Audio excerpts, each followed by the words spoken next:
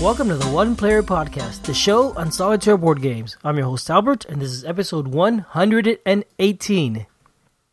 Room service. Is there supposed to be a knife in my cake? Welcome back, everyone. Hello? Hello? Yes? Hello? Hey, Julius, how you doing? There's some creepy, ominous environment here. I have a sense of foreboding, almost as if I was being stalked through the halls of a haunted hotel. Maybe so. Other than that, though, things going well? Things are going quite well. I attempted to run Tabletopia for Subterra, game currently on Kickstarter. First time trying out Tabletopia. And what is Tabletopia? If you're familiar with Tabletop Simulator is a digital board game table, relatively open. You can do anything in there. It's physics based, so there's no rules and there's no scripting, unlike say Board Game Online or Board Game Arena, rather, BGA. So it's just a big giant tabletop and Tabletop Simulator. Now, Tabletop Simulator costs money just for the program. Tabletopia, to my understanding, is a very similar program, but the base level is free. You just don't get access to premium games. But it seems like some Kickstarter is going to be coming out that'll let you do demos of games using Tabletopia so that you could try out a game without having to download it and try stuff. So I was trying to get it to work earlier today, but I don't know. It seems that there's maybe a user issue. I was not having it work very well for me, so I'm going to have to give it another shot another time. Okay. That's a cool idea, though. Let people try it out for free online. Yeah. Assuming people are able to deal with like the digital scape of doing it. I mean, it's certainly easier to, get a demo at something like your local convention or something like that than have to deal with doing online stuff. Mm-hmm. Yeah, but if it's between doing it online or printing it out yourself and playing it at home to decide if you're going to back something, maybe they'll get more people to try it out this way. I expect they'll get more people to try it out because I imagine it's not too hard to put it together. I know I've put together some stuff for Tabletop Simulator, and depending on the level of complexity, it's not too hard, especially if you're anyway using Tabletop Simulator or something similar to do your playtesting on. So you anyway have all the files, so you don't really lose anything by just putting online and letting anyone who wants to come do it. Is that the sort of thing you would ever try to do, Albert? I don't tend to enjoy playing board games online too much. There's a couple I've played, right? I've tried Star Realms and have played that a bunch, and I've played Tsura online also. But that's about it. Other games I've tried just hasn't stuck for me. Yeah, I tried Pandemic very briefly. I tried Sentinels of the Multiverse, didn't enjoy it. I know I've tried more. Carcassonne, Catan. Not Age of Steam. Steam is another one I've played online. I've played that somewhat. That one's okay, actually. Okay. What are you talking about? Putting it on like Board Game Arena or something like that, or somewhere else? I'm just talking in general, like as an app. Actually, I've also played stuff on like on Yucata. Yeah, Yucata. I usually prefer doing something in Yucata or somewhere like that, or an app than something like Tabletop Simulator. I'd really rather have the rules be enforced. It's so much easier to work with and do. Mm-hmm. But even then, most games I'd rather play physical than use an app. I use the apps because, easier. Yeah. Yeah, I've done it to play with folks that just aren't in the same location. Yeah. Mainly for that sort of stuff. Mm-hmm. Exactly. And I'm continuing to keep up with my plays. Oh, yeah? Cool. How's that going? Continue to keep it logged. Yep. Are you finding it all challenging at all, or not really? I'm not finding it challenging. I find it good because, I've talked about the benefits before. Helps remember people's names, remember what games I've played, things like that. Mm-hmm. I wish there were some better stats for, like, tracking, scores and things like that. Like to see, I got this score and this time this. There's nothing that, like, show me my score over time in, like, say, Feast of Odin or something like that. That would be nice. I think, doesn't the app show you stuff like that? It'll give you statistics. How? The BGG app? I don't remember, but I know it had some sort of statistics. The Android BGG app? Yeah. I don't know what kind of statistics it has exactly, but it has some. Did I tell you about when I scored 24 points in Feast for Odin? No? Was that good? Yes. No, that's really horrible. A good score is beating 100, or what you're trying to aim for, I think, is beating 100. And I was writing it down on a sheet of paper, and so when I played multiplayer the next time, so someone looks over at past games I played and says, wait, you scored 24 points? I'm like, well, I was playing it while my kids were taking a nap. Then my kids woke up, so I rushed the last 2 rounds. And I was basically just like rushing decisions. I wasn't really thinking about it. And then I total up, and I got like 24 points. And I was like, oh, God, that's a really horrible score. And yeah, that's what happened. I was like, that's a really horrible score. Like, yeah, it is. 24 is a really bad score. So that's the problem with writing them all down. Have you... I heard there's an expansion or 2 more out for Arkham Horror, the card game. Have you got any of them? I know there's a box and also another scenario, I think. Well, there's 2 print-on-demands that have come out so far. There's the Curse of the Rougarou that's come out. That came out a while ago. It was released on Arkham Knights. There is the Carnival one. Yeah, okay. And then the one that just got released just last week is the Dunwich Legacy, which is the new deluxe one. The other 2 are print-on-demands. This is a deluxe one because it comes with new player cards and 2 new scenarios. Okay. 2 scenarios. Yes, it has 2 scenarios, which can actually be played in either order. Oh, okay. So are they standalone scenarios then? They are, well, you need the core box to play it. They are standalone. What do you mean by standalone scenarios? I don't know. You need the core box to play it. I guess I'm confused because you can play them in any order. Like with the Lord of the Rings game, the box brings 3 scenarios and you play them in order. There's a story behind them. The core box is in order. Yes, the core box is 3 in order. But just like in Lord of the Rings, there's a deluxe followed by a bunch of packs. Mm-hmm. But the deluxe will have 3 scenarios and you play them in order in those. This deluxe has 2 and you can play it in either order. Neat. Okay. They're definitely changing things up. Yeah. Yeah, definitely. That is cool. Okay. The game is certainly its own beast. I have not tried it. Not yet. Have you opened it? I have opened it. I've opened it. I've sleeved the cards. I've sorted it all out by set icons. But I haven't played it yet. Okay. Well, neat. Sad. Mm-hmm.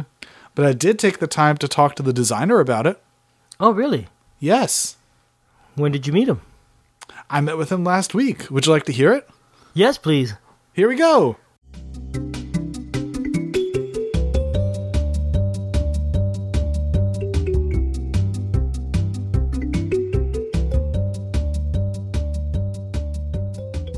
All right, I'm here with Matt Newman, the current lead designer of the Arkham Horror card game. Hi, Matt. How are you doing today? Hi, how you doing? I'm doing great. Thanks for joining us. Yeah, thank you for the opportunity. It's great to be here. It's my pleasure. I know that the card game is getting a lot of buzz recently. A lot of people are really enjoying the game. Yeah, it's been really exciting to see the reception. Have a lot of people been contacting you about it? Yeah, I mean, I get rules questions every day, which is great, actually, because it's good to see people kind of getting in depth and learning about the game. But just the reception on like Board Game Geek and online has been overwhelming. And I don't know if you also followed. Are you familiar with the One Player Guild? I don't know if you are. No, I'm not. But every year we do a one-player choice where everyone votes on their favorite solo games for the year. And the Arkham Horror game actually ranked really high. I think it got up to the 32nd place for solo games. Which, that's so cool. It just came out, so it's definitely getting a lot of buzz with solo gamers. Yeah. Oh, thank you. That's awesome. I didn't even know that. Mm-hmm. So what exactly was your involvement in Arkham Horror? Did you do all of it, just part of it? So it was me and Nate French doing the core design for the core set. And we kind of took... we were kind of working together on it from the ground up, but we took kind of different roles because it was always planned that I was going to be the lead developer for all of the expansions. So me and Nate kind of worked on the core, fundamentals of the game, the foundations for the game. But with the knowledge from the ground up that I would be taking on that lead hat from him afterwards. Does he have any involvement anymore, or is it just you? He does in a sort of advisory capacity. So when I have questions or I'm not sure what to do on, a certain scenario or a card effect, I'll come to him, and he does take a look at all of the cards at the beginning and all the cards at the end of the production of any given expansion. But for the most part, from now on, it's basically me. Do you ever envision having anyone else getting involved, or do you think it's just going to be you until the game stops? Well, if it was up to me, it'd be that. But I can never really know what the future holds. Generally speaking, at FFG, we have a really great work environment where we can kind of not dictate, but if we say like, oh, I want to work on this, and nobody has any, anything against that, then they're totally fine with that. So I'd be happy to keep working on this game, by myself. So this is something you're really loving doing. That's what I'm hearing. Yeah. Yes, absolutely. And it's pretty common for us to swap designers every now and then. So I wouldn't say it's outside the realm of possibility that could happen at some point. But if it did, that would not necessarily be a bad thing, because different designers have their own takes, and they each do different things with the game. And sometimes that can be really healthy. Mm-hmm. And did you have any past projects at FFG or somewhere else? Yeah, so I've been working at Fantasy Flight Games for a little over 4 years now. I started in December 2012, and when I was hired, it was me and Caleb Grace working on the Lord of the Rings card game. So up until Arkham, I pretty much was working on the Lord of the Rings, the card game, full-time. Lots of different expansions for that. Caleb was working on, if you're familiar with it, there's saga expansions that follow the plot of the Lord of the Rings books. Sure. And those are what Caleb was working on. And I was working on, I was helping him work on some of the cycles around the same time as those saga expansions. So like the Ringmaker cycle. But then after that, I kind of took over some of the cycles, and then Arkham happened. And so now Caleb is pretty much working on the Lord of the Rings, the card game, full time. And I'm still kind of there helping him with that. But for the most part, I'm working on Arkham. Do you ever think you're going to go back to working on Lord of the Rings? Like I said, you never know. I am still technically working on the Lord of the Rings because I'm working on. We have a lot of different products for the Lord of the Rings kind of happening simultaneously. So one of the series that I work on is called Nightmare Decks, and they're sort of like print-on-demand products that you can buy to add additional difficulty and variance to some of the older scenarios that have been out for several years now. So I'm still working on those for the Lord of the Rings. In fact, I think the most recent pack of Nightmare Decks released a couple months ago. But yeah, so for the future, who knows? So how did you transfer over from Lord of the Rings to Arkham? It was kind of, I guess the easiest way to explain it is we always kind of knew that we were going to do another cooperative LCG, and the decision was made that it was going to be in the Arkham IP. And from there, they pretty much said, hey, Matt, do you want to work on the Arkham card game? And I said, absolutely, yes, immediately. When do I start? And that was pretty much how it started. Like, that's not even a question. Yeah, I mean, it's... Nate, I would say, has a hand in pretty much every... he's our senior LCG designer. He's kind of been involved in almost every LCG we've ever made in the department. So they kind of put me and him on it as a sort of tag team. And it worked out really well. Just to help you get more experience, or just for what reason? A lot of different reasons. I mean, he's been in the industry for a long time, so he kind of knows the ins and outs of it. So it was kind of like a mentor-apprentice relationship, like a Sith thing. Like a Sith. All right, well, you're the one that compared FFG's apprentice relationships to the evil overlords of the Star Wars universe. Right, yeah, no, that was me, not you. All right. So were you already invested in the Arkham lore beforehand? Did you read all the books, play all the games? I mean, what was your level of experience in Arkham before you got involved in the game? Yeah, definitely. I mean, it was pretty high. I think my first brush with the lore of the Cthulhu mythos was reading some of the early on, kind of like in high school, reading some of the works of H.P. Lovecraft.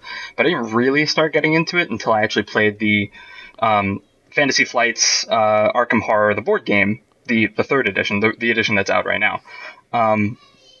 And I played that game. I played that game to death. I loved that game.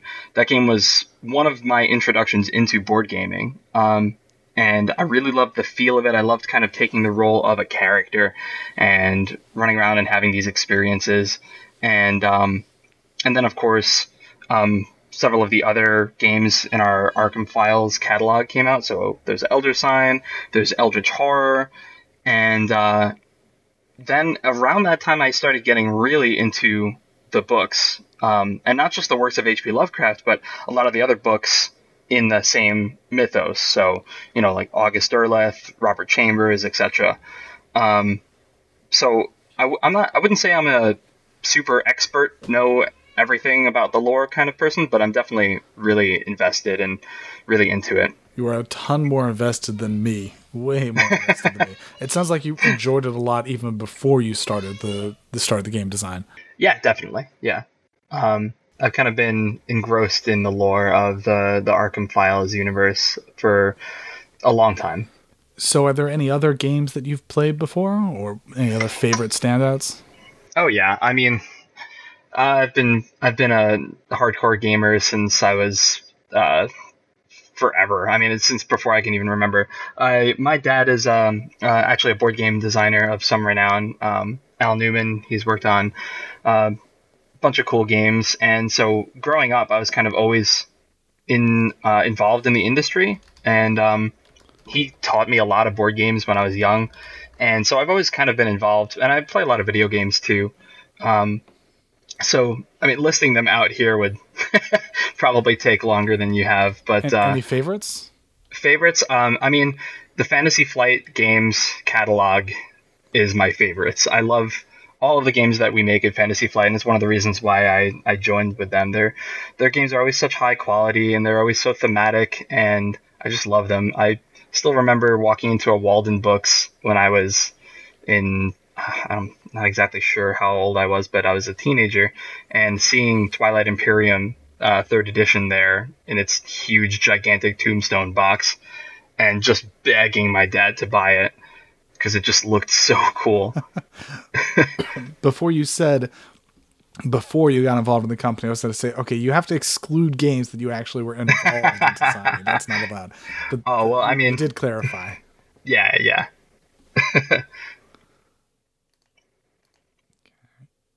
And do you ever play any games solo?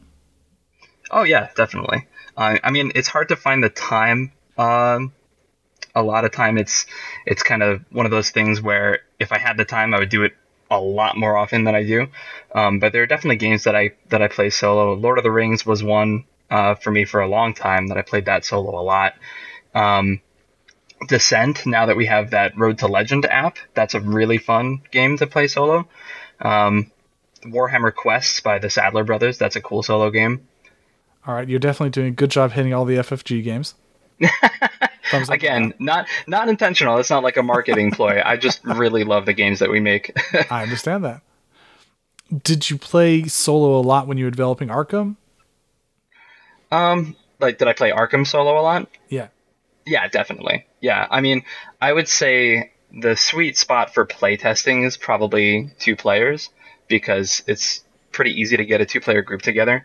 But one of the really cool things about Arkham, and also Lord of the Rings to an extent, is that when I'm at work, I can just sit at my desk and play test, and that gives me a lot of sort of internal in my head feedback that helps me design the quest and redesign cards.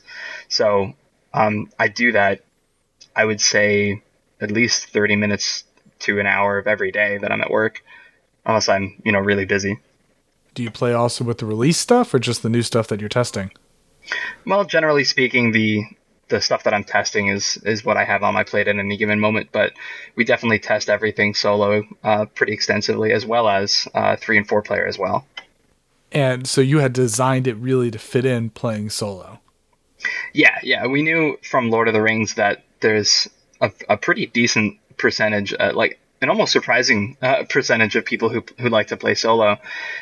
So we knew right from the beginning that we wanted to make this game with that in mind, to suit pretty much any number of players between 1 and 4 equally well. And while, of course, there are a lot of challenges there there's always going to be balanced challenges and also challenges in terms of designing new cards to suit that. But I feel like we did a pretty good job of making the game work in any player count. Even though it feels different, it feels good, And when you say play solo, I assume you mean play with one investigator or play with 2 investigators, just control both? No, with one investigator, with one deck. Yeah. And, I feel like we haven't really described what Arkham Horror is for anyone who isn't familiar with the design. But perhaps before we focus more about the development of it, do you want to just describe what Arkham Horror is and what an LCG is? Yeah, of course. Definitely. So as far as LCGs go, for anyone who's not familiar with the term, it means living card game.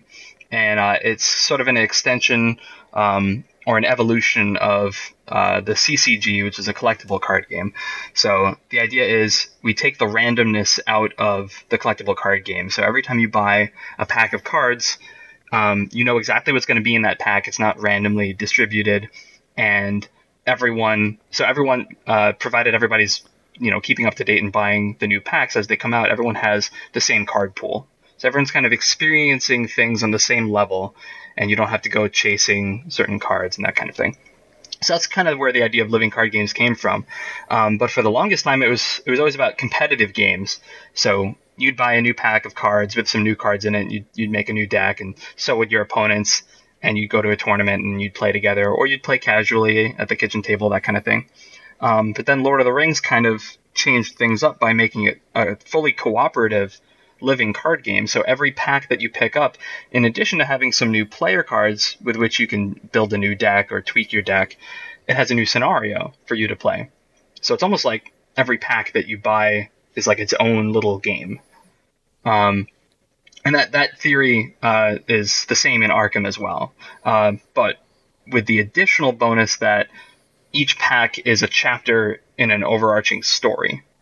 So it's almost like a serialized narrative, like a TV show, where every month you're going to get this new pack, and it's the new chapter of a story, and you're excited to see how the story is going to play out.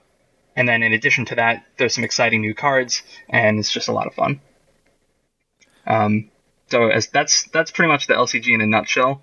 As far as the theme, it's Arkham Horror. So you're in the town of Arkham in Massachusetts, where basically everything's always bad, and there are monsters and great old ones lurking in the shadows, and there's cults working to bring these ancient ones to life, and mysteries abound, and you're investigators trying to solve these mysteries and, survive. And that's pretty much Arkham Horror in a nutshell. So with those packs, is that basically like designing an expansion for a regular game, or is there a different design idea when you're designing an expansion versus designing a Mythos pack? Like as compared to competitive games? As compared to like if you were designing an expansion for Pandemic, let's say, and I understand that you didn't do that, but designing an expansion for something like a Pandemic versus designing an expansion for something like Arkham Horror card game, is it a different design process because you have to work in those restrictions or work in that different idea and understanding, or is it just basically like designing an expansion? I'd say there's definitely a big difference, and I think that major difference is the narrative. Because designing an expansion for a game typically is, okay, we have this game, these mechanics are cool. Everyone's having a lot of fun. What can we do to really push what we have to a new level and explore themes that we didn't explore before? Maybe come up with some new mechanics and have a lot of cards revolving around that. For a board game, a lot of times that's like, let's have a new map, or let's have a new board, or new pieces. For Arkham, the big challenge and the big reason why designing it is different is, in addition to because we're also doing that, but we're also trying to fit all of these expansions together as a story. And so, as a story in like the choose your own adventure novel style, where there's many, many different endings and different routes that you can take throughout the story. So it's not enough to just come up with a new theme or a new mechanic. We also have to kind of come up with a new narrative hook for every pack, and a narrative hook for the campaign as a whole, which can be pretty challenging. Was that harder or easier? Because when you're working on Lord of the Rings, there's already a story, and you're almost tied to that story. You're tied to the original narrative. With Arkham, you guys get, whatever it is comes to you, whatever new narrative you want to envision. For instance, like putting a werewolf story into Arkham. Right. Which is the Curse of the Rougarou expansion that recently was released, or print on demand pack that was recently released. Yeah. Was that more freeing? Was that easier? How did that change your design? It's kind of a mixed bag. So actually, it's funny you bring up Lord of the Rings, because Lord of the Rings had sort of two different lines of expansions. There were the saga expansions that followed the books closely, and then the cycles sort of were set in the same universe, but they follow their own kind of story. So it's more similar to the Lord of the Rings cycles than one might suspect. But having the freedom to kind of do the stories that we want to do and use our creativity is really helpful. But overall, it's definitely challenging. It's not as simple as putting together a pack of cards, like a cycle of cards, and distributing them into 6 packs. We have to also kind of fit that narrative in and make it interesting and fun to read as well. Do you enjoy writing your own stories, or do you enjoy more pulling in those other stories? Which one of those was a bigger, fulfillment for you? I definitely enjoy writing the stories. That's a lot of fun for me. I also kind of come from a creative writing background, so it's really cool for me to be able to use those skills and my design skills together at the same time. It's one of the things that I think drew me to Arkham as a game. What were the biggest challenges for you in designing Arkham Horror? I think that the narrative. I think this is something that we'll be seeing a lot more in that first cycle, the Dunwich Legacy cycle. The core set being only 3 scenarios, there's sort of a kind of a hard cap on what kind of crazy stuff we can do, and we have a lot of freedom and room in the cycles to do some pretty intricate stories.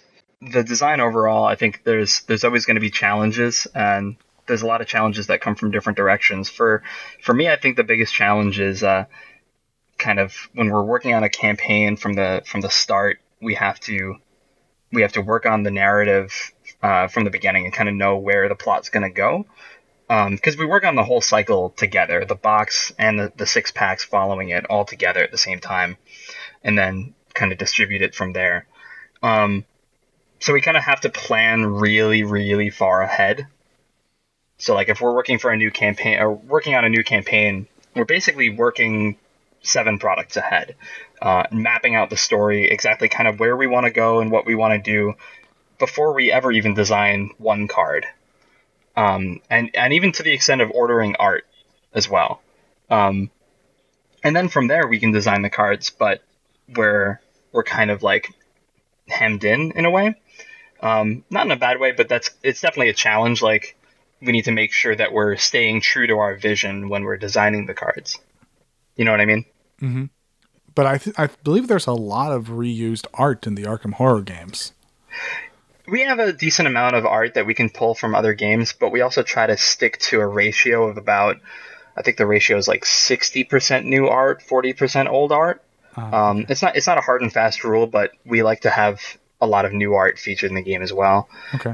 So I think if you look at the core set, it's probably closer to about 50-50 in the core set, maybe 55 45. But I think when we get into the new products and the expansions, there'll be a lot more new art as well. I think it stands out more to me about the old art just because I can go, oh, hey, I know that one. That's from this one. It's sort of like a discovery.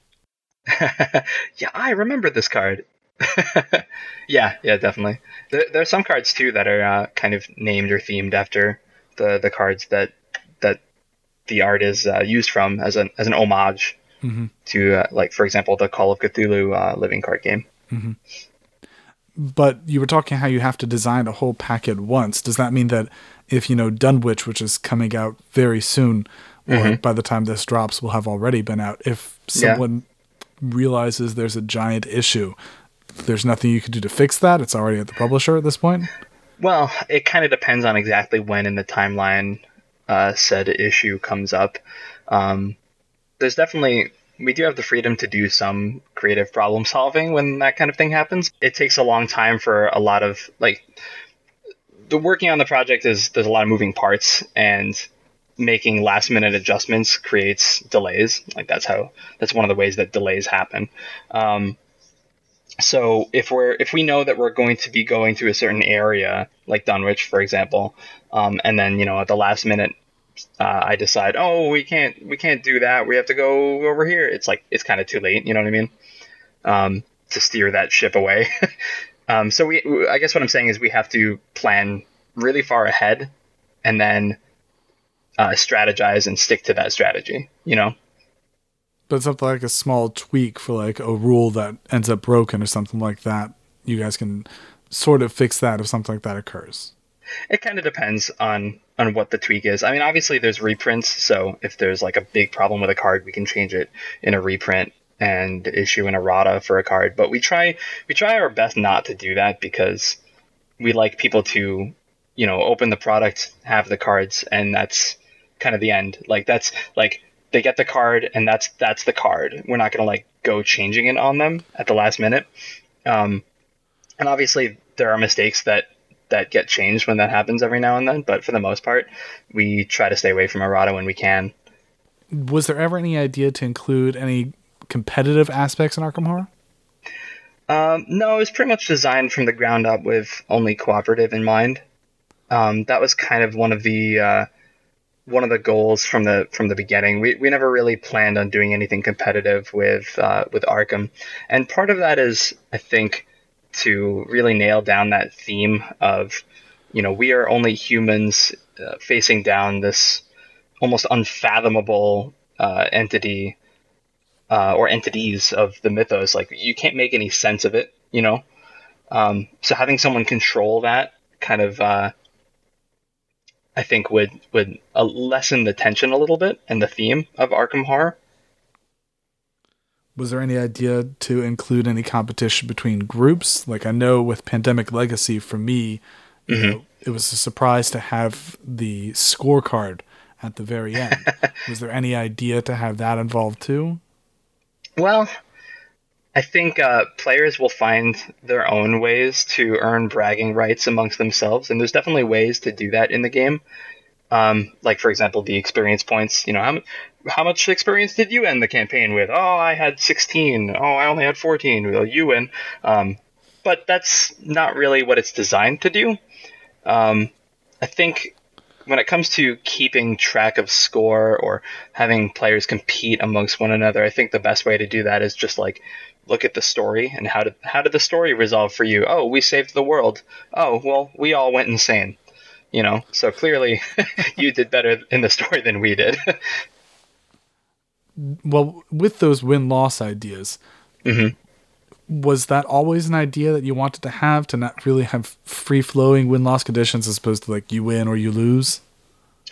I think I wouldn't say it was part of the core idea from the very beginning, but me and Nate were both really inspired by the Choose Your Own Adventure novels that we both read growing up. So that's kind of where the idea came from. And I don't remember exactly how it popped up, but I think I had a conversation with Nate where I basically said, hey, it'd be really cool if, at the end of a scenario, it didn't say you win or you lose. It just says, this is what happened. Move on to the next scenario, regardless of what happened. And he thought that was really cool. I mean, I might be misquoting that. It might have been him that came up with the idea, and me saying, I honestly, it kind of just evolved. Like, it just kind of made sense, you know? Is there, when you're playing the game, any aspect of a win-loss, or is it always just, to you, a choice in the story? I mean, there's definitely an element of win-loss in that if your investigator is defeated, you're eliminated from the game, and then you're kind of out for the rest of the scenario. And that, I think, generally speaking, feels like a loss. But what we wanted to do is make sure that that wasn't the end right there. That you could still move on to the next scenario, regardless of, even if your investigator is completely killed, you can still move on to the next scenario, just pick a new investigator. Because I think that really hammers down that narrative and campaign feel, as opposed to, say, in certain cooperative games or maybe in video games where you just kind of keep beating your head against it until you break through the wall and succeed. Mm-hmm. And there have been other games that have done that before in the past, and I think, like, for example, Warhammer Quest, the adventure card game, does that, I think, really well as well. And we were both inspired by those games. How difficult did you intend the game to be to beat then? I think we intended it to be pretty difficult overall because it is Arkham, and the Arkham Files games are known, almost notorious for being difficult. And kind of they should be, right? Because of the theme of the game, and, you know, we are just humans doing, you know, investigating the impossible and that kind of thing. And also, as a cooperative game, it needs to have a level of difficulty that makes you keep coming back to it and wanting to do better. If you beat it, like, perfectly on the first try, then you're kind of like, oh, well, all right, I'm done. But we also wanted to make sure that there's sort of a version of Arkham Horror, the card game, for everybody. So that's why there's the 4 difficulty levels that are included right in the box, so that if you just want to kind of explore the narrative and do some fun deck building, but you kind of want to have a really good chance at success, you can play on easy. Or if you want to play like story kind of thematic decks, you can play on easy. And then standard gives you this sort of the normal sense of tension that we kind of designed the game around. And then hard is just harder and, you know, more punishing and rewards tactical play a lot more than easy and standard. And then expert is just good luck. Have you ever beat it on expert? Yeah, actually we played through, we play tested all 4 difficulty modes with different groups, mind you, but myself and a group of 3 play testers in 4-player did play through the entire core set on expert mode and survived and won. Just the core box stuff? Yep, with just the core box stuff. There you go. Yeah, so you've heard it here first, folks. It is beatable on expert. Maybe I'll believe that someday. I actually haven't even tried it on expert yet. We're still gearing up for our run on hard before Dunwich comes out personally. Yeah. Expert is pretty punishing. I mean, the big thing, the difference between the difficulty modes, if any listener doesn't know, is it adjusts the tokens that are in the chaos bag that you pull for every skill check that you make. So it basically just makes everything harder to do. And for expert specifically, it's kind of a wild card because there are tokens in there that are so high that you can't really bank on. Like in standard, the highest one in there is -4, right? So if you pump your skill checks up to the point where you're winning by 4, the only thing in there that's going to make you fail is the automatic failure token.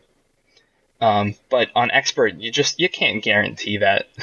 There's just always a chance that you're going to succeed. But what's cool about that is it supplies a lot of tension for every check that you make. I'm surprised there weren't more autofills in the bag in that case on expert.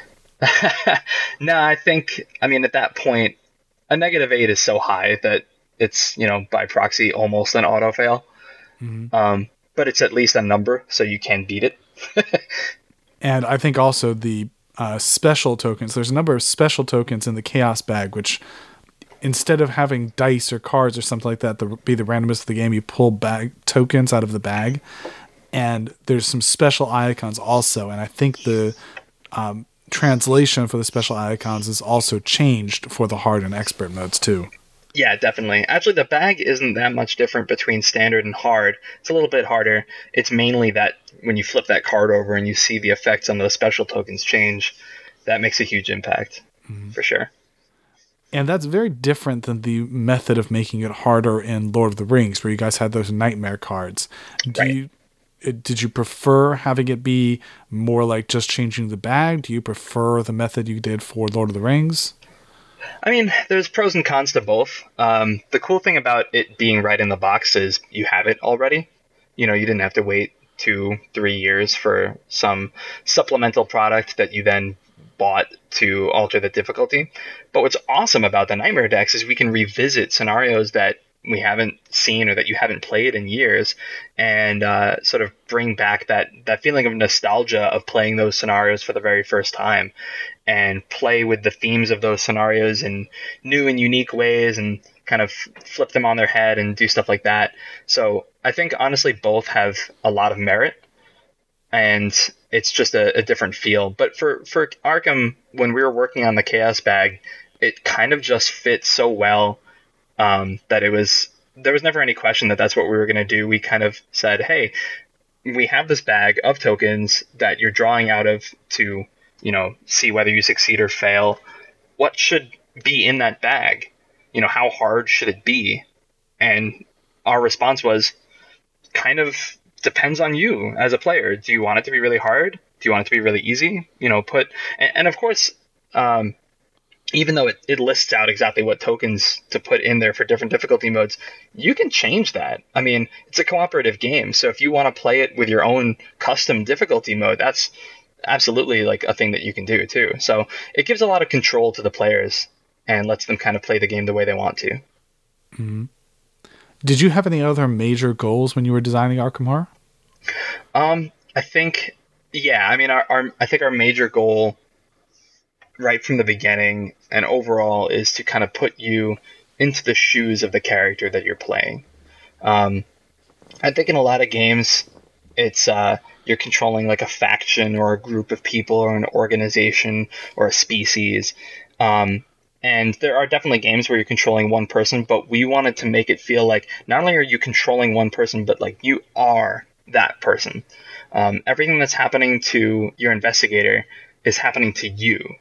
Everything that you play is kind of from the point of view of your character. And it's just, we wanted the story to be an experience almost on a meta level that's it's happening to you as well as it's happening to your character and your investigator.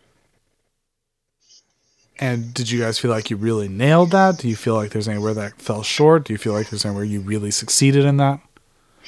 I feel like we took a lot of steps to make that shine, and I think a lot of people have appreciated those steps. Things like the slots on the assets where you only have 2 hands, so you can only carry 2 objects. Things like even right down to the art direction of a lot of the cards sort of being from the perspective of you as an investigator. And so personally, I feel like we did nail it, but obviously that's up to you guys. The LCG, as designed, it's intended to be, or at the very least it's published as something that you can continue collecting. Mm-hmm. You've mentioned a couple of times with Arkham Horror, with the Warhammer Quest, that's not one you can continue collecting, especially since, unfortunately, Fantasy Flight lost the license for that.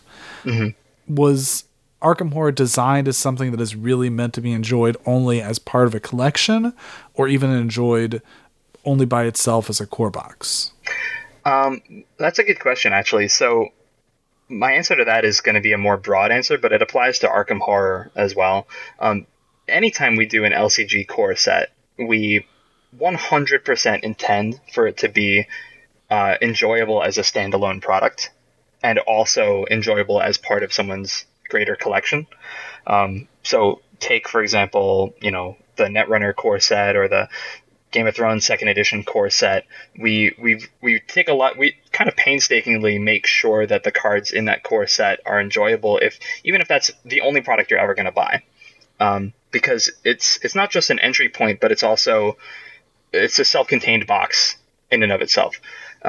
So for Arkham, That's the reason why the campaign in the core set for Arkham has a beginning and an end. It's not part of a greater campaign. It's only 3 scenarios because we wanted that campaign to stand alone by itself and be an enjoyable experience right out of the box.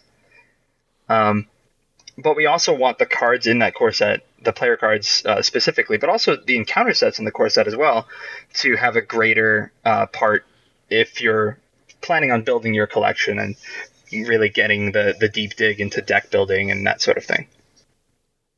Have you ever yourself done any of this collecting, like collecting an LCG or a Magic set or, I don't know, stamp collection? Definitely. I mean, not the stamp thing, but LCG is for sure. I played a lot of collectible card games in my day, and when the LCG model started to really take off, I played pretty much all of the LCGs that we have in our catalog before I even got hired at FFG.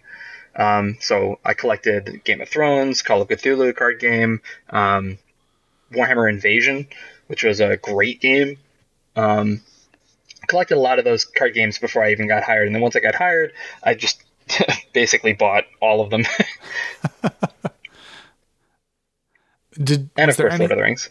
Was there any favorite experience you had while you were designing it? Was there anything that just, you feel like was a great turning point or some part of it you really enjoyed?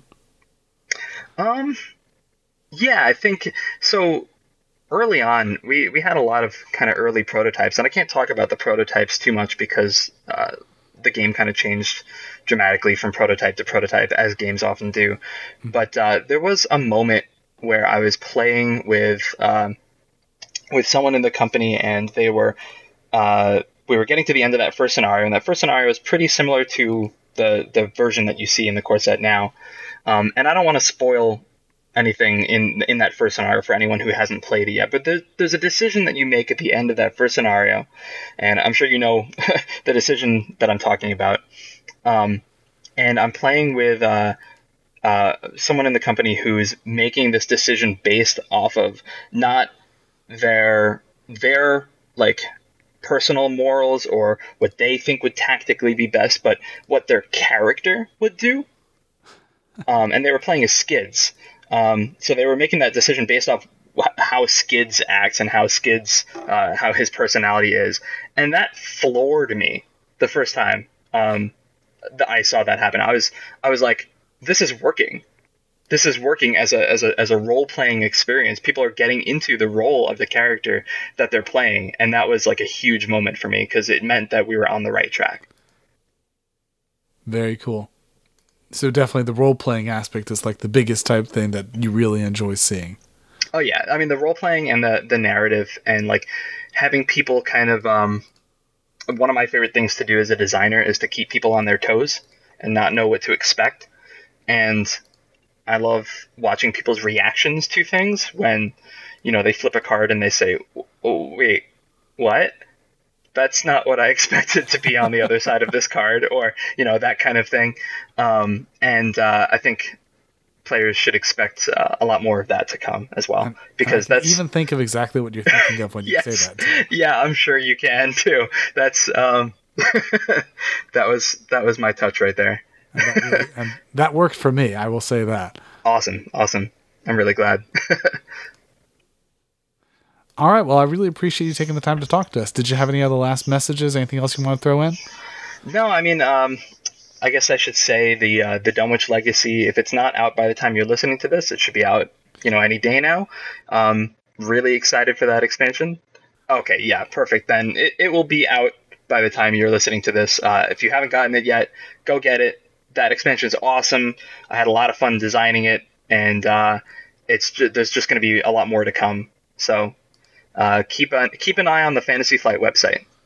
Very cool. I'm definitely looking forward to seeing more surprises. I mean, there's already 2 print-on-demand expansions that have come out, both of which were huge surprises for me to see out there. I mean, the Carnival one had almost no foreknowledge or announces other than just simply saying, "Hey, it's here, go get it." Yeah, hey, did you want a new scenario immediately right now, this very moment? Here you go.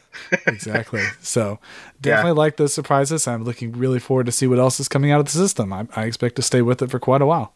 Awesome. Thank you so much for having me on. Nice. I didn't know we had an interview with him. We did. I mean, was I supposed to know?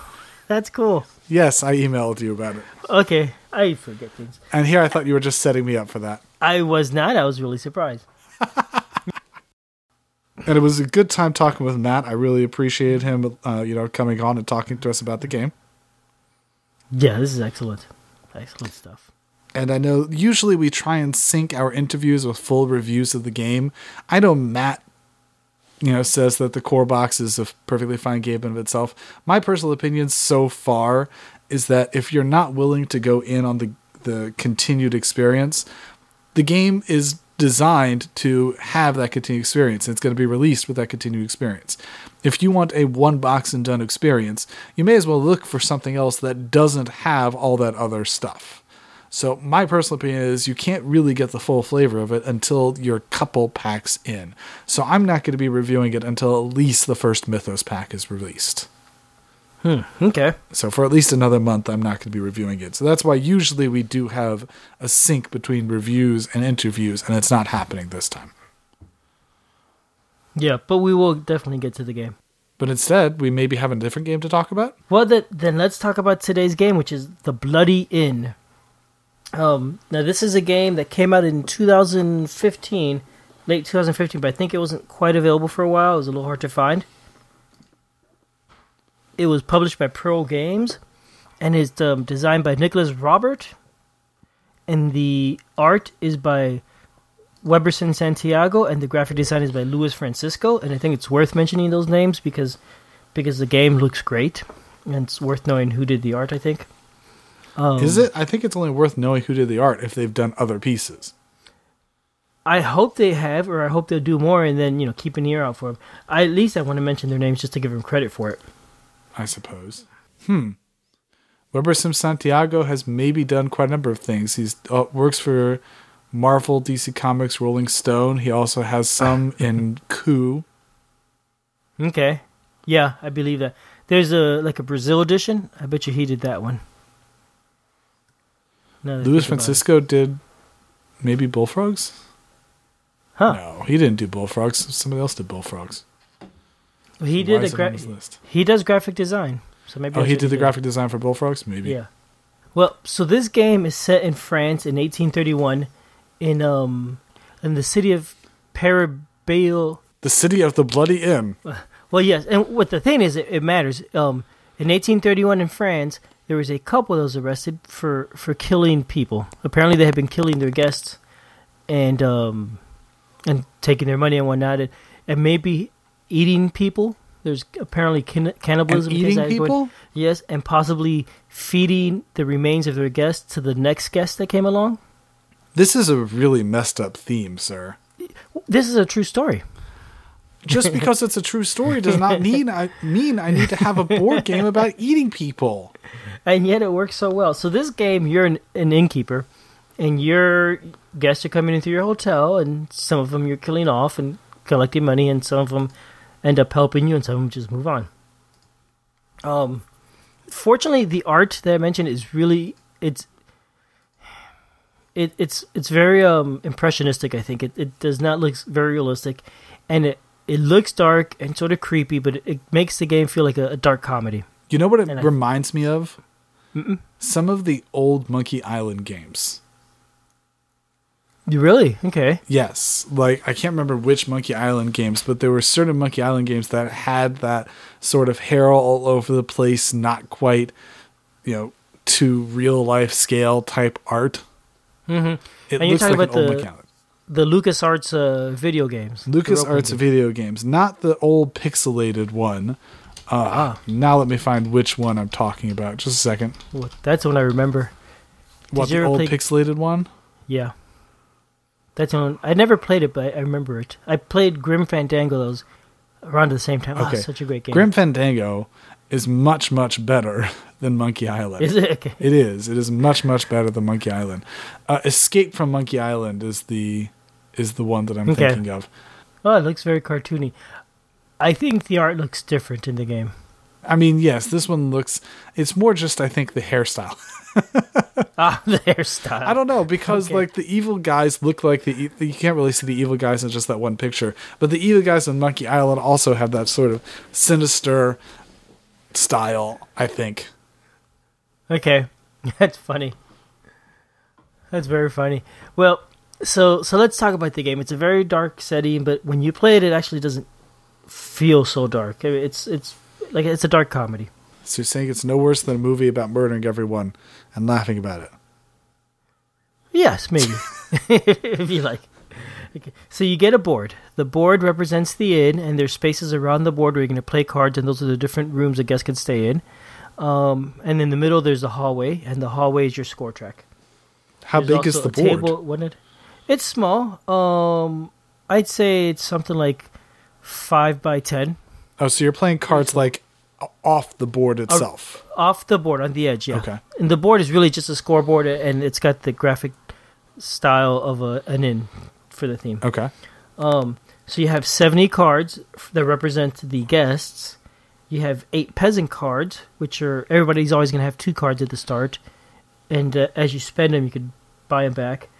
And there's going to be 1 reference card per player, and the reference card is actually used in the game as an annex, a location under which you could bury a guest. So is this a deck builder? You talked about how you have a bunch of peasants. It's not a deck builder. If anything, I'd say it's a drafting, hand management sort of game, and tableau building. Solo drafting? Yes. Intriguing. Okay. Well, it actually works pretty well. Besides that, there's a couple more components. There's keys and counters that you put on the rooms just to mark which rooms are being used and which player owns the rooms. I thought you're putting I thought you're putting people in there to show it's being used. Well, there's 8 rooms on the board. In a solo game, 4 of them get used. 1 of them belongs to you. The other 3 belong to the neutral, non-existent player. And that matters because at the end of a round, any guests that are still in a room, whoever owns that room is going to collect money for the guest. But we're sort of jumping forward. You have 70 character cards or 7 guest cards in the deck. You're going to shuffle it and discard 27 of them face down so you don't see who they are, and those are out of the game in a solo game. The rest forms your deck of guests. So there's 70 unique guests? Not all unique. Oh. There's definitely some repetition. I don't know how many. The more valuable guests, there's definitely those are unique. Okay. The more common guests, there's a few of them. You're going to shuffle the cards, and then, drawing them one at a time, you're going to place them in one of the 4 available rooms. Keeping in mind that the room you own, you want that guest to still be there at the end of the round because you're going to collect money for him. So you want to put the ones you don't want there and the others. And it's just a little bit of planning on who you put down and pushing your luck, hoping that maybe a better card comes and you're going to put it in that spot sort of thing.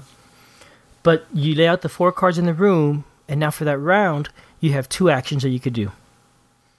The actions are going to be like things like buy a card, buy one of the guests, and place them in your hand. This is bribing a guest. They're now an assistant to your helper, I guess. You're going to buy that card, and you're going to place it into your hand. You buy cards in this, whether you're buying it to draw into your hand or to build an annex or murder a guest, by playing cards from your hand and discarding them. Where are you buying those cards from? From the rooms. Uh-huh. So you're bribing one of the guests in the hotel room to now become one of your helpers. Okay. They go into your hand. Another thing you could do is you could build an annex. Building an annex is playing a card from your hand to the table, and now this card gives you a special ability. So the people you're playing from your hand, and they're becoming rooms? And they're not becoming. It's called an annex. I think of it as sort of as an accomplice that you could go to and it'll help you out occasionally. Isn't an annex an addition to a building? Yeah, I don't get the term, honestly. I've always found that confusing. There's 2 things that playing an annex does. One, it lets you, it'll give you an ability, depending on the type of annex. And another thing is, you could bury bodies in an annex. So I guess, this person, now they have a farm somewhere and they'll let you bury a body or 2 in their farm. Does an annex look like a room or not? Like, I'm guessing on the back of it. I'm guessing on the back of the cards it shows a room or something like that. No, you play the annex face up with the character side facing up. Does it show on the bottom of it an extra room? Because I'm maybe looking at a picture of the cards, and it looks like on the bottom it shows the plus room type icon. Yes, and on the bottom left corner. And that tells you what ability that guy will give you, or that man or woman will give you. Okay, so now then, as an instead of annex. playing them as a person, you're playing them as a room. Yes. That makes more sense. Remember, to me. first you had to buy them into your hand, and then you played them down as this room that gives you special ability. Okay. The next thing you could do is you could kill a guest. One of the people in a hotel room, you could kill them, and you take them and you play them in front of you face down. You take them from They're the now rooms dead. in the hotel Yep. and kill them? And you play them. And they're now dead. Congratulations. The next action you could do is you could bury a dead person. You take one of these dead people and play them under an annex. Once you kill somebody, because you're a person of morals, is when you'll finally collect. You will not collect the money from the dead person until you've buried them. So and you collect your money by raising your score on the track based on their value. Really? You can't take the money until you bury them because you're a person of morals? Yes, that's what it says in the book. Got it. Like I said, it's a bit of a dark comedy. There's 2 more actions you could do. You could draw peasants from the inn. When you play cards from your hand, if they're peasants, you discard them to the table at the inn. You could always, as an action, draw 1 or 2 peasants from that table. What do peasants do? They're cards in your hand that you could use then to pay for actions. Because remember, every action you take will cost cards from your hands, and I'll explain that in a second. Okay. The final action you could do is you could choose to pass and then launder money. And that matters because that scoring track only goes up to 40, and you cannot go past that 40 number. The way you go past 40 is by converting the cash that you have on hand, your points in the track, to a 10 franc bill. So you convert 10 points to a 10 franc bill, and now you could go higher in the track again. Okay. Right. Okay, so now I was saying you're buying, anytime you're taking an action with the cards, you're buying the cards by paying from your hand. Every card, every guest has a number on it, and anywhere from 0 to 3. That is how many cards it costs to buy that guest, or to kill that guest, or to turn them into an annex, whatever it is you're doing with them. So if the card says 2, you have to discard 2 cards from your hand to take that guest into your hand. And then another 2 later to turn him into an annex. Yes, that's right. When you discard the 2 cards from your hands, if they're regular guests, they go to the discard pile. If they're peasants, they go to the table in the inn. Now there's suits also. So when you're playing cards, there's 4 suits, I think. There's 5 suits. 4 of the suits correlate to 4 of the actions. There's a blue suit for bribing guests. When you pay for the cards, if you play with a card of the matching color for that action, instead of discarding the card, you take it back into your hand. So let's say I'm bribing a guest that costs 2, and I pay with 1 blue card and 1 other card. The blue card will come back into my hand, and the other card will go back into the discard. So I effectively cost me 1. Right. And so you end up wanting to do things like have blue cards on your hand so you could buy other people cheaper, or have red cards so you could build annex for cheaper, and that sort of thing. It costs the same color of card to build an annex as to bribe the guest? No, it'll cost the same number of cards, right? It doesn't matter. The color will give you a discount for that one action. So if I'm bribing a guest and the guest is blue, will the guest also stay blue when I'm annexing them? Yeah, yes, but it doesn't. I didn't explain it well then. The color of the guest you're trying to bribe doesn't matter. It's the color of the guest already in your hand that matters. So if I want to bribe a guest, whether he's blue, green, or gray, or whatever, if I discard blue cards from my hand, I will get to keep those blue cards afterwards. Always blue. That's the blue power? That's the blue power, is to do that for bribing. Okay. The red cards let you do that for building an annex. Okay. Okay, and so on. So that's what happens. Each round you're going to take 2 actions. So there's 4 guests, but you could at most bribe or kill or whatever with 2 of them. It makes it a little tough because you look at them and you say, oh, I really want this guy and this guy and this guy, but you know you have to let one of them go. So there's some tough choices in there deciding which is the one you really want the most right now and which one can you let go. So at the end of the round, a couple things are going to happen. First, you're going to get paid for every guest that's in your room. Right. Remember, you always have one room that's your color. Do none of these guests ever get suspicious about the rapidly dwindling number of guests in this hotel and the rapidly increasing number of bloody spots lying around? Apparently not. Oh, okay. Yeah, I know, it's fine. So you're gonna collect money for your guest if there's still guests in your room, and then you're going to have to pay 1 franc for each card in your hand, for each person you've bribed. So you end up, you could have a lot of cards in your hand. Including peasants. That's going to cost you money, including peasants. That's going to cost you money every round. So you can say, oh, I want to have 3 blue, and I want to have 3 red, and I want to have 3 black. Well, yes, that'd be great, but, And if you don't have enough money under Wealth Track for that? They get discarded. Ooh. So if I have 3 money and 5 cards, I could keep 3 and discard the other 2. Right, and pay the money. Yep. And so once you've done that, once you've collected your money and spent the other money, you then go ahead and discard all the guests that are still in the inn and begin a new round by adding 4 guests again. And you're going to keep doing this round after round until you go through the whole deck. There's only 32 cards or so it's maybe 8 rounds and they go pretty quick. You're then going to take the discard pile, shuffle it up, and go through it one more time. Does it make a difference which room is your room? No. There's 8 rooms on the board. You could pick any combination of 4, and you can make any one of the 4 yours. It does not really matter the position. The reason you mark it is some of the annex that you build will give you things like let you turn one of the gray rooms into a green room. So now you have 2 green rooms. Or there's another one where it gives you the flip side of the token. Instead of being a key, it's a little room service picture. It's some food and drink. If you build the annex that lets you place that on the board, whenever you place a guest in that room, you get money immediately based on his value. So if he's a rank 3 guest, you're going to get 3 francs for placing him there. What difference does it make whether it's a gray room or a green room? It's the grays are the neutral, the green is yours. Or, one of the 4 colors. So that's only for a solo, and multiplayer essentially just lets you claim a room.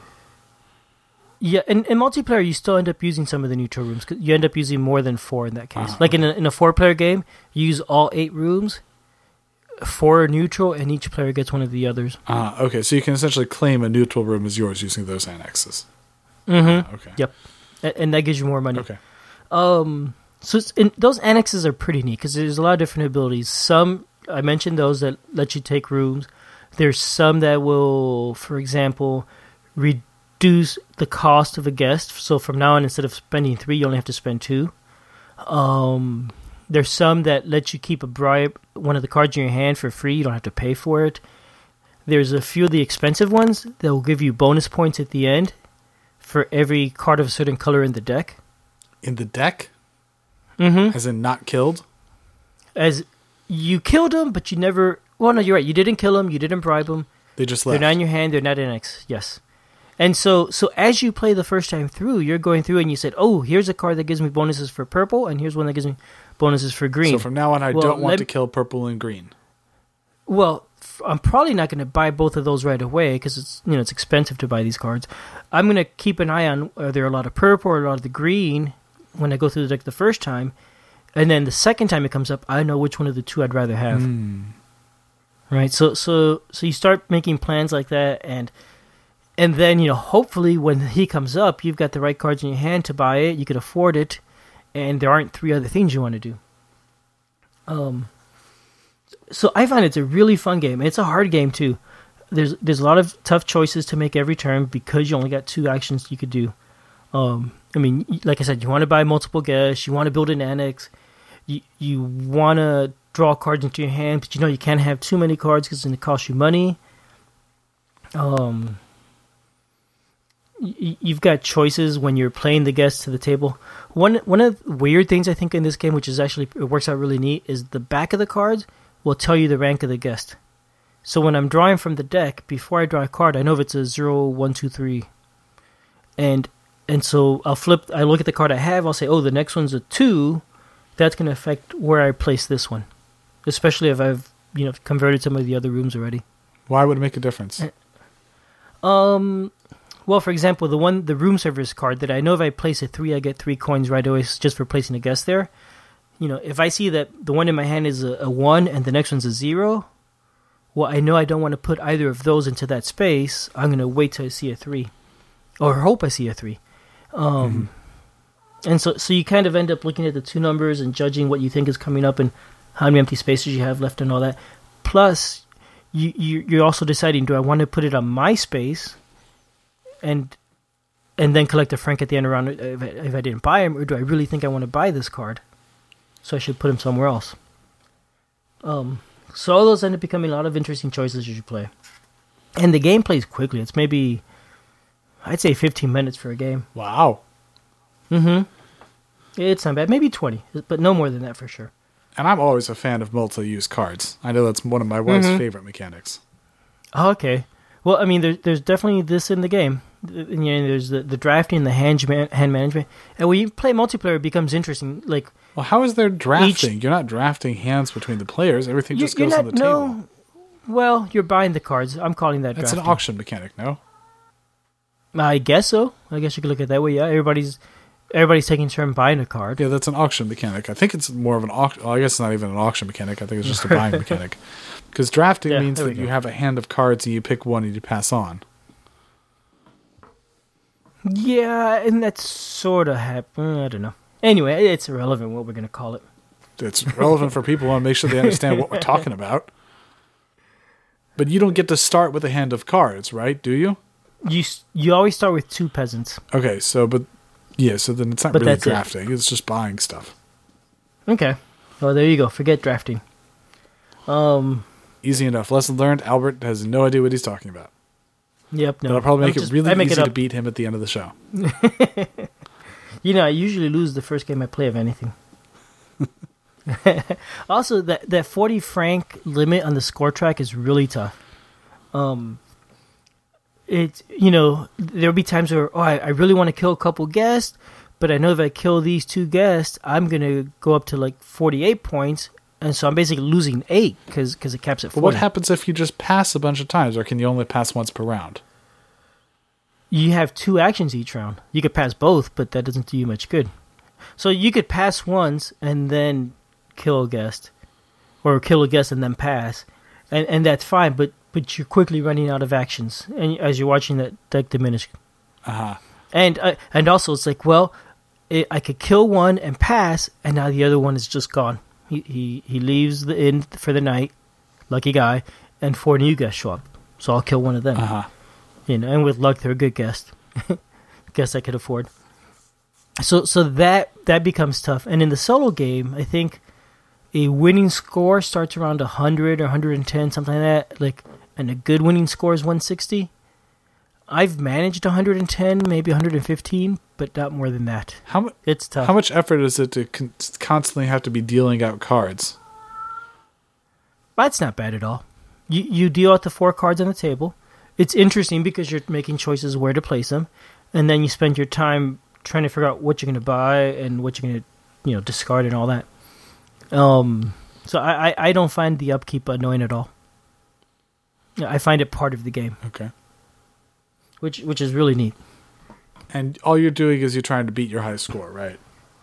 Yep, it's beat your high score type of game. Okay.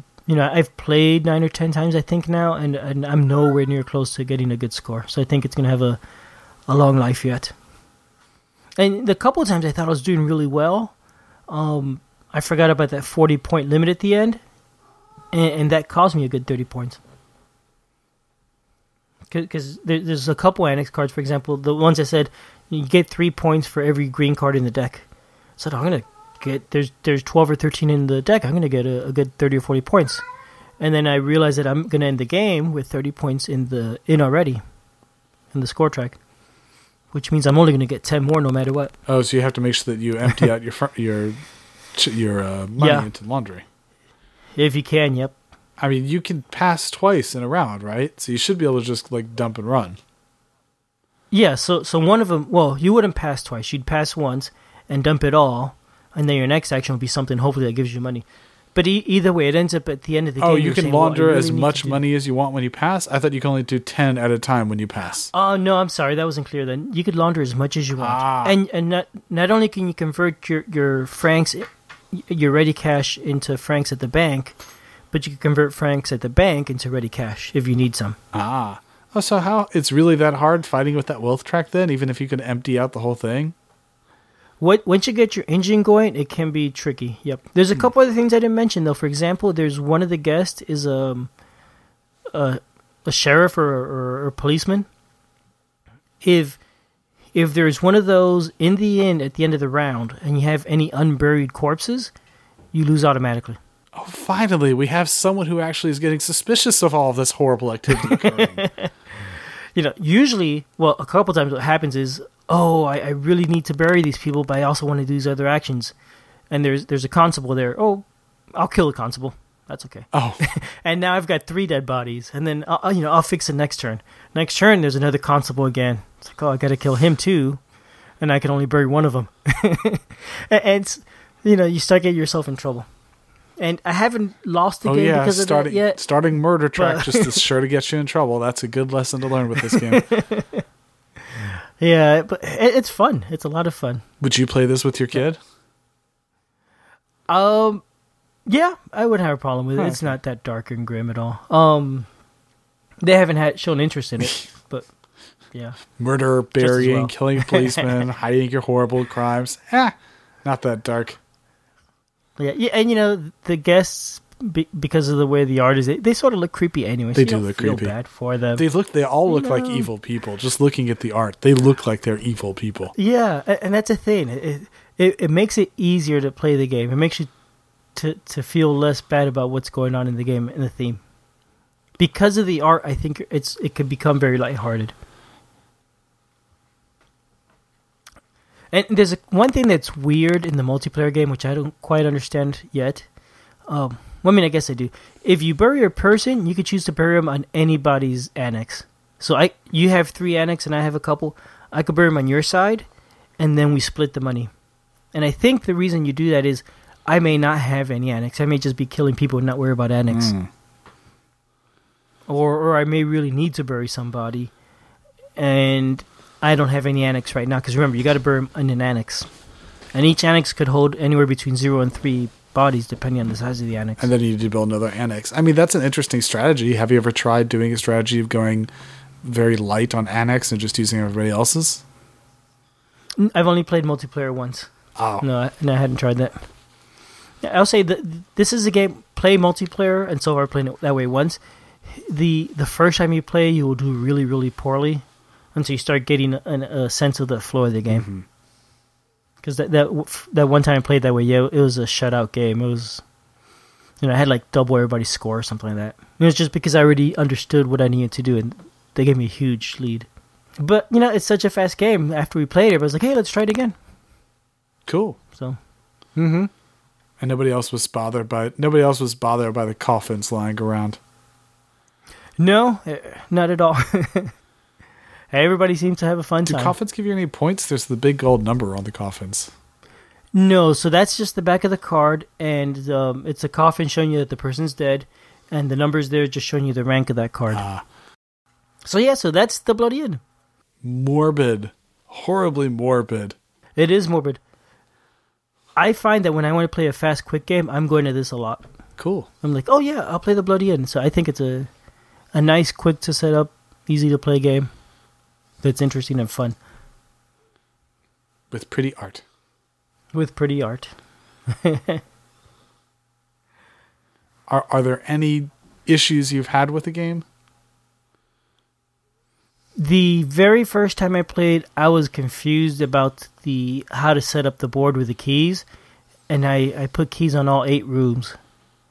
And so there's a ton of guests each time, and I went through the deck really fast, and that was frustrating and not at all fun. But that's been it. Okay. The other thing that I don't like is setting up the first time you play is counting out 27 cards to discard. That's kind of a bit much. Really? 27 cards? You didn't have that problem with packs, as I recall. Well, I didn't mention it for PAX. Oh, okay. I wouldn't find that too hard, I don't think. Yeah, I mean, you asked me if I had any issues with it. That's the worst of it. Oh, okay, fine. You're just trying to find nitpicks. Exactly. How large are the Frank tokens? They're small. They're the same size as the keys? Maybe a little bit bigger, but about the same size. They're big enough. They're not too big. It's a small box also, and everything fits pretty compactly. You know, it's got an insert, but within the space provided, other than the insert, everything fits well and tight. The board is not the size of the box, and that bugs me. You know, that always bugs me with a game. You get a game, and it's 10 by 10 box, and the board is 6 by 6 or whatever. Why did they do that? How big is the box? This one is probably, I'd say, 8 by 10 or so. But the board is just narrower. You know, the board is probably an inch or two narrower. And that sort of thing, I dislike it. So it's a small little box. Mm-hmm. All right. And so that's Escape from Monkey Island. That's Escape from Monkey Island? You are such a special person, Albert. Yeah. You've played Escape from Monkey Island? I don't think you could possibly say that it's Escape from Monkey Island. No, I've never played the Monkey Island games at all. I know of them, but I've never played them. Really? You've never played any of them? Nope. My wife has. You should play them. I know I've heard about them. I know they're great. You should play them. Yeah, maybe. Not too likely to happen. Why not? You don't play video games? Yeah, I just don't play video games much. Oh, well. Poor Albert. Well, we know what Albert's missing. But the real question is, what is the game missing?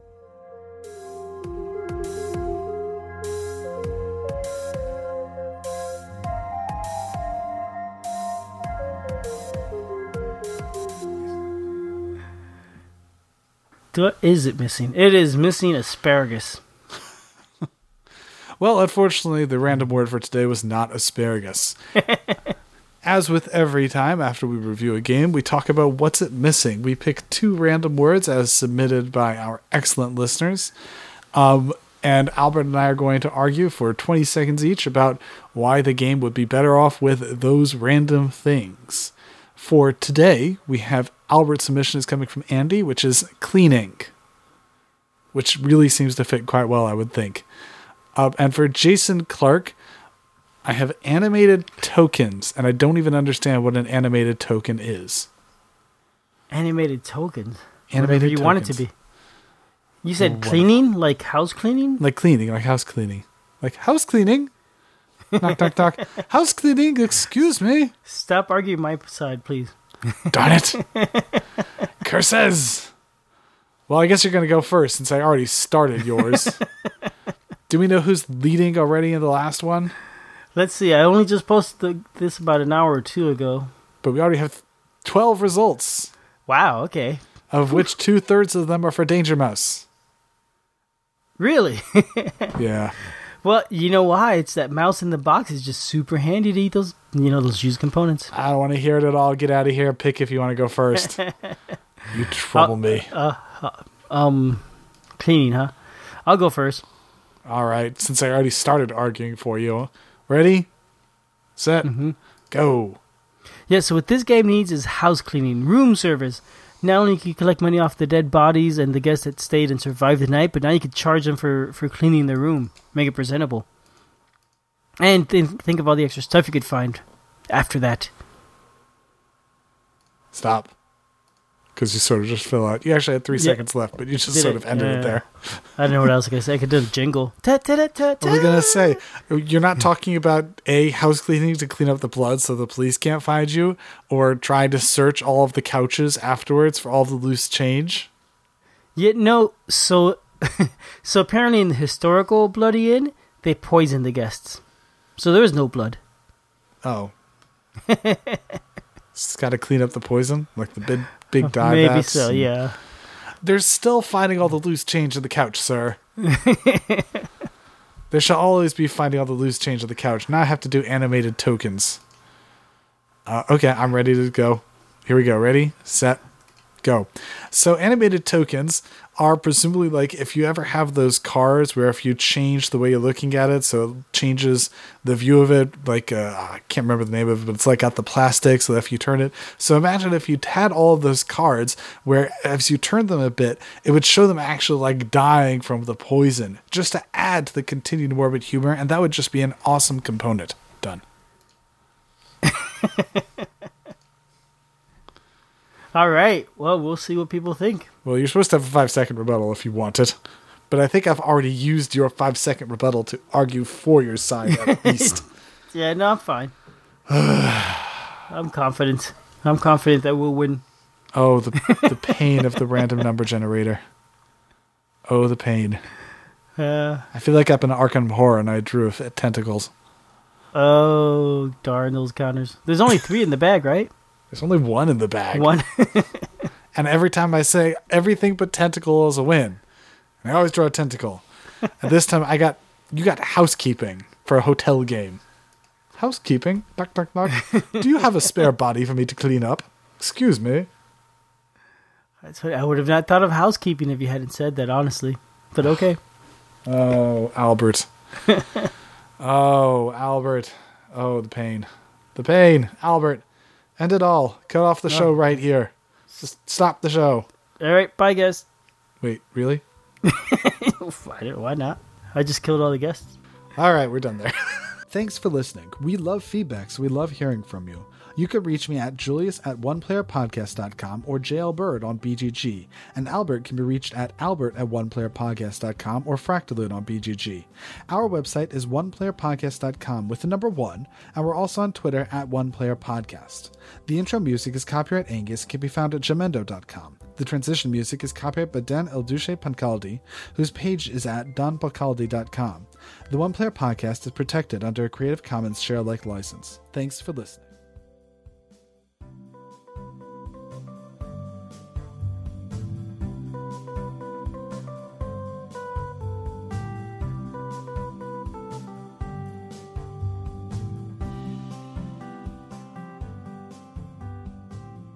I've lost you, Albert. Have you been murdered?